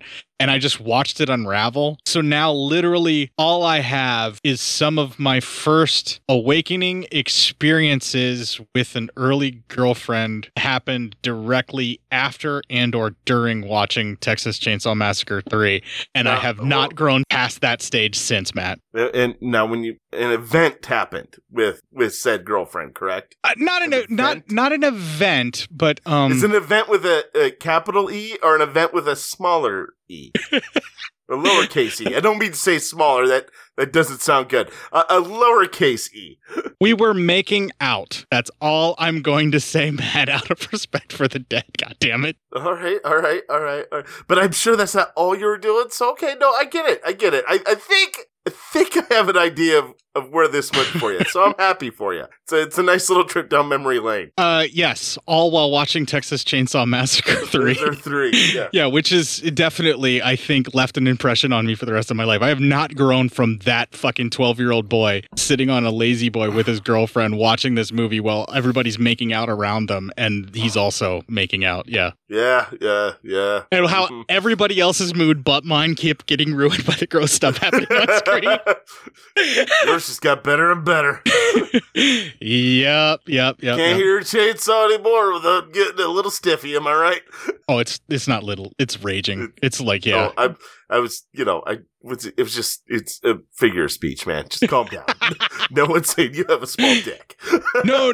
I meant that it wouldn't be a little stiffy. It would be rock solid. Oh, okay, I gotcha. Yeah, the sounds of chainsaws make me tumescent like you would not believe, my friend, is what I'm getting at. You just jizz your pants right away. It's all over. Mostly from the vibrations. Well, right? Because you're riding that motherfucker. All right, I got nothing else really to say about this. I've voiced all of my disappointment in it in so many ways. Got legit to say about this movie. Everything I have to say, I've already said. So I'm done. Yeah, I can see where if you have a similar memory of what I would have, where it's a certain experience that is forever tied to like an early development of your life with a film. You know, yeah, I can see where that would be something. You know what I'm saying? And actually, I got something like that. I'm sure you do, and we'll probably cover that film eventually. I'm sure someday. You will tell me off mic after the show, and I promise you, if you want to, so you can tell the story, we will watch that movie and cover it. I don't even care what it is, even if we do it as a bonus episode. Well, actually, it's too late. We've already covered it. Oh. All right. All right. So I'm done. I've said everything that I've had to say, and to my first girlfriend, even though she's no longer with us, I deeply apologize for airing our dirty laundry so publicly on a podcast. You said nothing untoward. You said you have nothing to apologize for. You said nothing untoward. The fact that I am implicating her in doing anything with me is enough to besmirch her good name. I mean, you married your wife. What'd you do to her? To besmirch her good name? Yeah, you definitely besmirched her good name. That's a fact. Well, I didn't make her take my name, so at least she has her own good name still. I mean, see, yeah, that's I did the same for mine. So, you know. We say this like we had a choice. Let's just play the promo before we get in any more trouble. Here's Geek Radio Daily. We're moving on to the feedback because we actually have some. All right. Are you having trouble keeping up with the ebbs and flows of modern geekery? Is the real world holding you back from knowing what is happening in the geeky world? To answer these and other personal problems brought in by your friends, gaming group, and loved ones, Geek Radio Daily presents daily informational sessions brought to you by the wonderful Billy Flynn, the Flynnstress, and podcasting's Rich Siegfried. They contain such helpful segments as history, geek birthdays, box office results, the latest in DVD and Blu-ray, video game and comic releases. Why, they also have a Sweekly show hosted by the wonderful Billy Flynn and the Flynnstress, which includes interviews and commentary. And to make sure you are informed, Geek Radio Daily also provides you with your daily dose of geek news to make sure you know more than that jerk know-it-all Steve. Visit us at geekradiodaily.com. That's right, Geek Radio Daily. All the geek without the weight. Now available in fine Corinthian leather.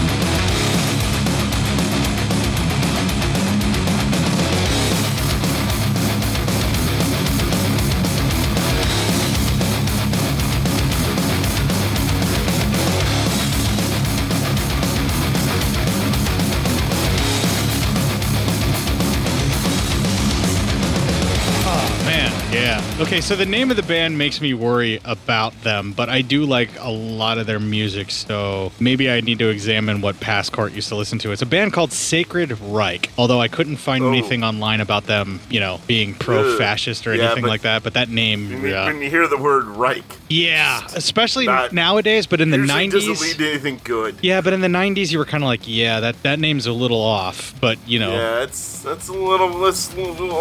makes you wonder what the fuck's going on in their garage.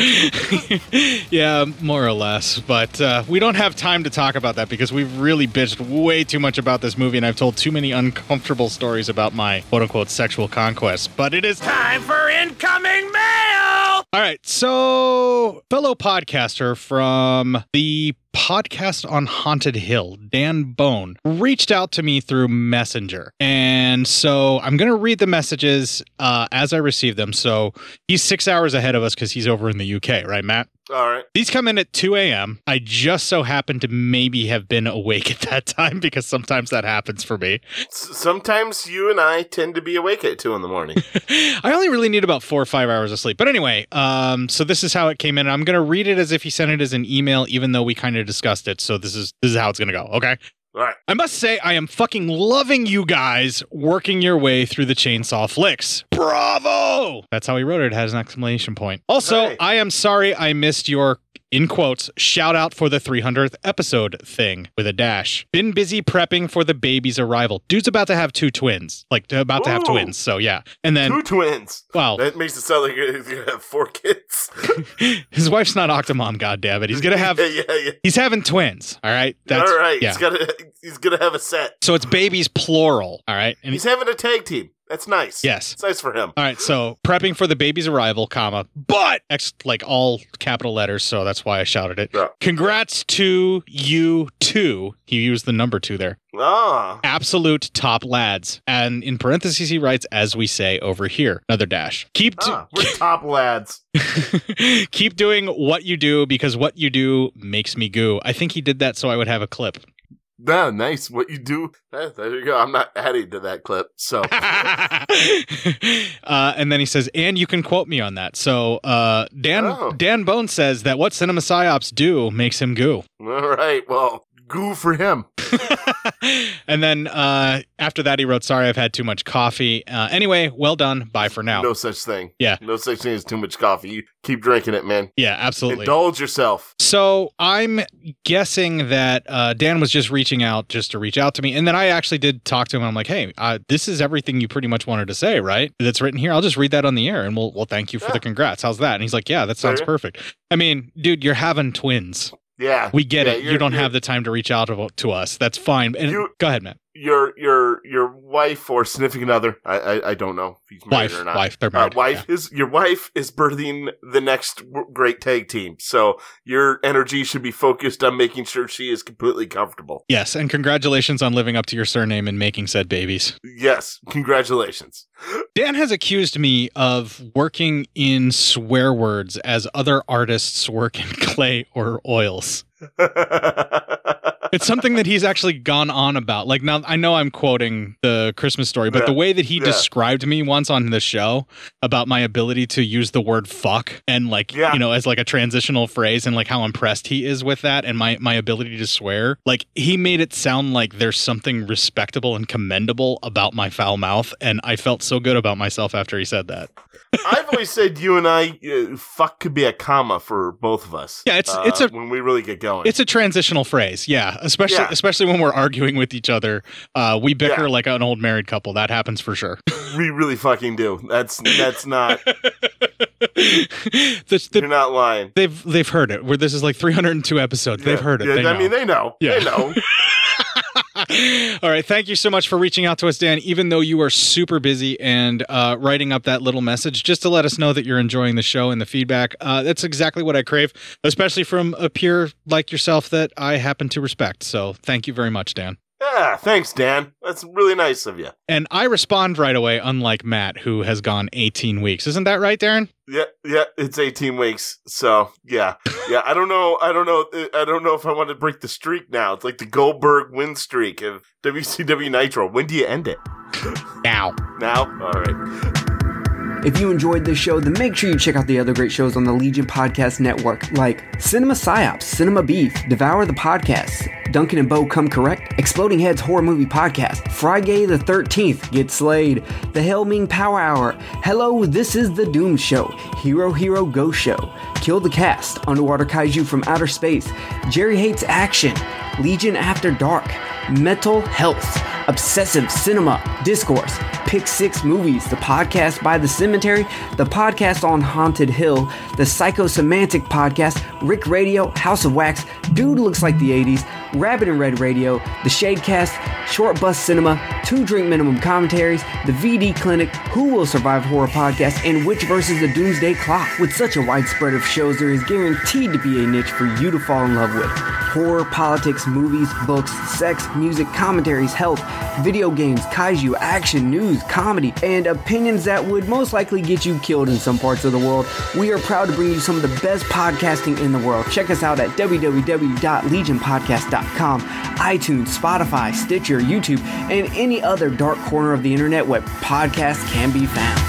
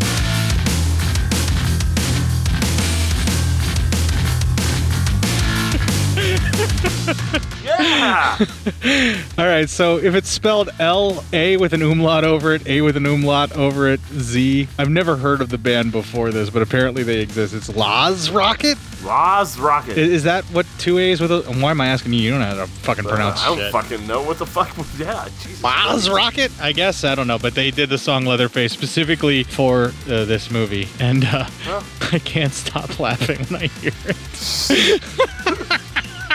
Hey, those guys may have worked really hard on that song. I know, but it's so fucking funny. Minutes were spent writing that song. Oh, no, definitely more than that. I mean, there was a lot of work put into this 4 minutes and 20-second song, and I'm not going to disparage them for that, but my God, it makes me laugh every time I fucking hear it. I hope they were trying to have a little bit of fun with it, and I'm sure. Yeah, I'm hoping there's a little tongue-in-cheek humor in this when they played it, because I don't want to disparage them unless I absolutely have to, but whatever. It's alright. Disparage them. Who gives a fuck? If you'd like to find other instances where we've hinted at past sexual experiences we've had during the watching of said films that we cover, and or anytime I disparage a band just because I think their name is a little funny and so is the song that they wrote for Texas Chainsaw Massacre 3, any previous 301 instances that may or may not have happened, that is available at legionpodcast.com/cinema-psyops. We also have our meme repository, or at least the place that I store the memes that I share to our people, cinema_psyops on the gram of Insta. We're also available as a Facebook group, Cinema Psyops, and then I am there as Court Psyops, and Matt is sometimes there as Matt Psyop, although he's been tagged in several photos that will not be revealed until he responds back to Darren, and yet he still hasn't even noticed any of that. Yeah, I know. I'm busy. I'm a busy man lately. You can email feedback to Matt, who will not respond for 18 to 19 weeks, psyopmatt@gmail.com. If you want a quicker response, or at least someone who gives somewhat of a fuck about what the listeners think and or feel, email feedback to Court, cinemapsyopscourt@gmail.com. I care what they feel and think. I'm just too paralyzed with fear to discuss it with them. That I believe more than you're busy. I believe that you are more terrified to put yourself out there than what people realize. That is what I think it might be. I mean, you know, if you want to fucking, talk fucking sense, fine, whatever, I don't give a shit.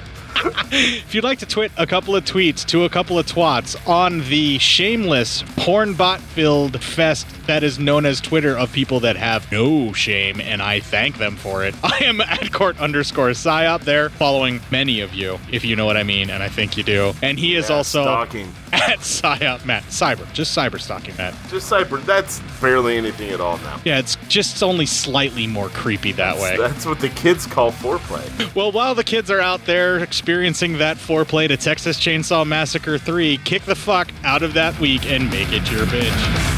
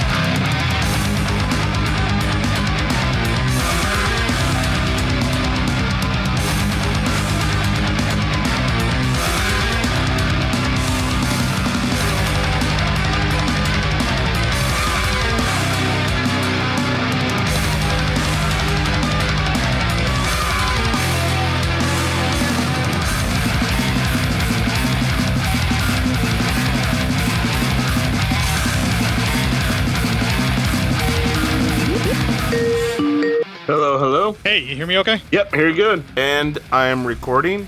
1, 2, 3. Look at you, all business all the time. Fucking A. Yeah, I want to get this over with, too. I sense know, right? that's the direction that we're going, so... This is just some bad stuff happening here. Don't spoil it for everybody just yet. Yeah, right. Okay, so... I thought you just cut this and put this in the end like all my other horse shit. Like, usually, yes. We do have one piece of feedback that's going to be me reading it. There was a fellow podcaster who is extremely busy and wasn't able to get to us for the 300 episode and just kind of contacted me through Messenger to lament that. And so I was like, well, I'll just read this. Is that fine? And they're like, yes, do that. That sounds perfect. They're like, yes, that sounds excellent. Yes. Thank you for your assistance. Yeah, so that's what I'm doing, and I'm actually kind of cropping that image right now so that I can just kind of have it there and ready to read. So you're putting on a crop top. I gotcha. Awesome. Yeah, I look awful in one, so that's perfect for me. Oh, beauty's in the eye of the beholder, my man. So yeah, but I don't know anyone who actually would think that I'm beautiful in a crop top. You know what? If they're out there, then more power to them, I suppose. Yeah, I was going to say, there's someone out there, trust me. There's someone out there who thinks I look beautiful in a crop top. Now you're just fooling with yourself. No, that comes after the show. I'll start fooling with myself, but it's fine. All right. I don't know if I really need to differentiate between the Patreon version versus the regular version when you and I are recording, because to me, the only real version is going to be the one that I get to do the way I want, and then everything else is, just pretty much that gets released to the main feed, because that's what I can get away with on the main feed. So that's how I'm looking at it. Because I realized last episode, all we did was talk about the music I was playing when we come in from it, and nobody can hear that if they're on the main feed. That's going to be so annoying. Oh, man, that's just going to be weird. But I'm not doing two different takes of the intros for that. So we're just going to do the show as we do the show, and then the main feed will suffer if it suffers, Well, we just do what we do. Yeah. All right, so let's do what we do and get it rolling. You good to go? Drinking everything? Fucking A, yeah. Got it all. All right, let's go. Now, obviously, this shit is going to be edited down to where this music is going to be playing over top of us talking about Death Angel before I said the trailer. I gotcha. And then the actual trailer kicks in. But if you've never seen the actual trailer, it's fucking hilarious. That's it. And, oh no, she hasn't shown up yet. But there's something else that you were saying that I wanted to kind of point out, but you haven't quite, I don't think you've necessarily gotten there just yet. So then we come to a gas station and we see Aragorn. He gets out of a car. So I'm like, is this Lord of the Rings? What are we doing?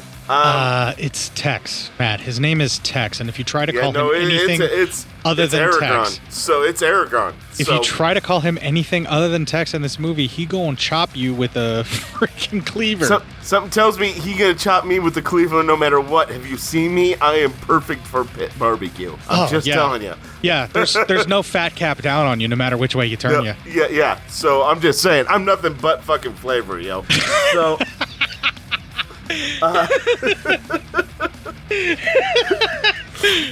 I'm nothing but fucking flavor, yo. Fucking flavor. Fucking always fuck me up here.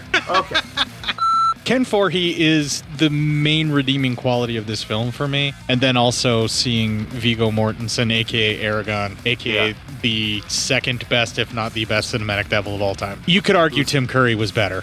Yeah, I was about to say. But he technically goes by Darkness, whereas he is named as the devil or Satan in the prophecy. Yeah. So most of us would remember Sherilyn Fenn from Just One of the Guys and really just only think about Sherilyn Fenn from that point forward when they remembered she was in it. Yeah. Well, there you go.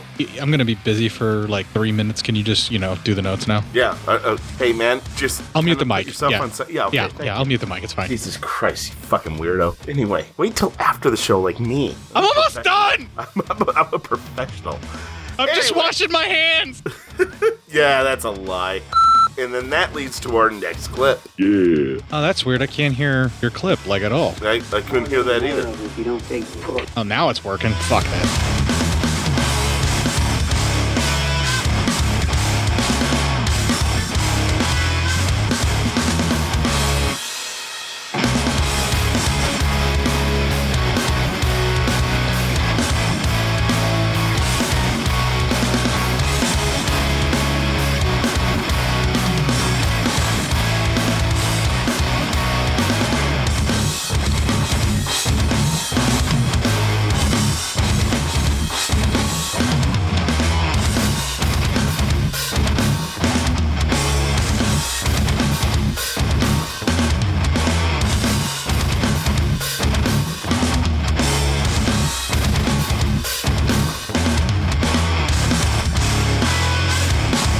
all the kids are out there experiencing that foreplay to Texas Chainsaw Massacre 3, kick the fuck out of that week and make it your bitch. So what movie was it? We'll just put it at the end here now that we're out. All right. Well, I was a late bloomer. And by that, I mean, I was kind of an idiot. I know, hard to believe. And I never really picked up on girl signals. Now looking back, there were many times in high school where more things could have happened with girls, but I never got the signal that they liked me like that.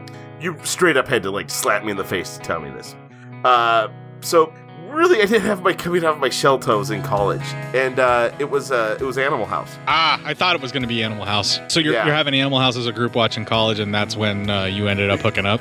Yeah, it was everyone was in my dorm, but lights were turned off. It was just a group of people, and yeah, I was on my bed, and me and my roommate still did classic bunk style beds, and I had the lower bunk, and me and this girl who I'd kind of just been talking to were in there, and just During Animal House, you got the throwdown.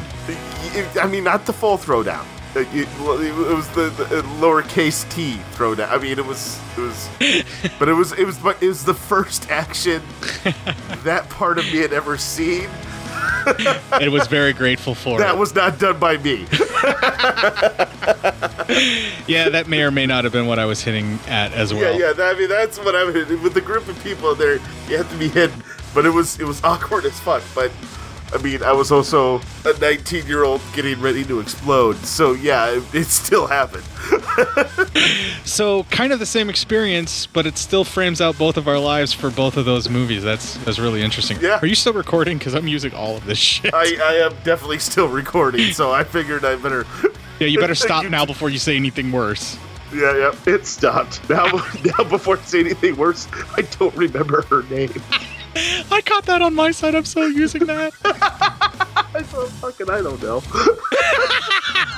All right, I'm stopping on my side now. We're done.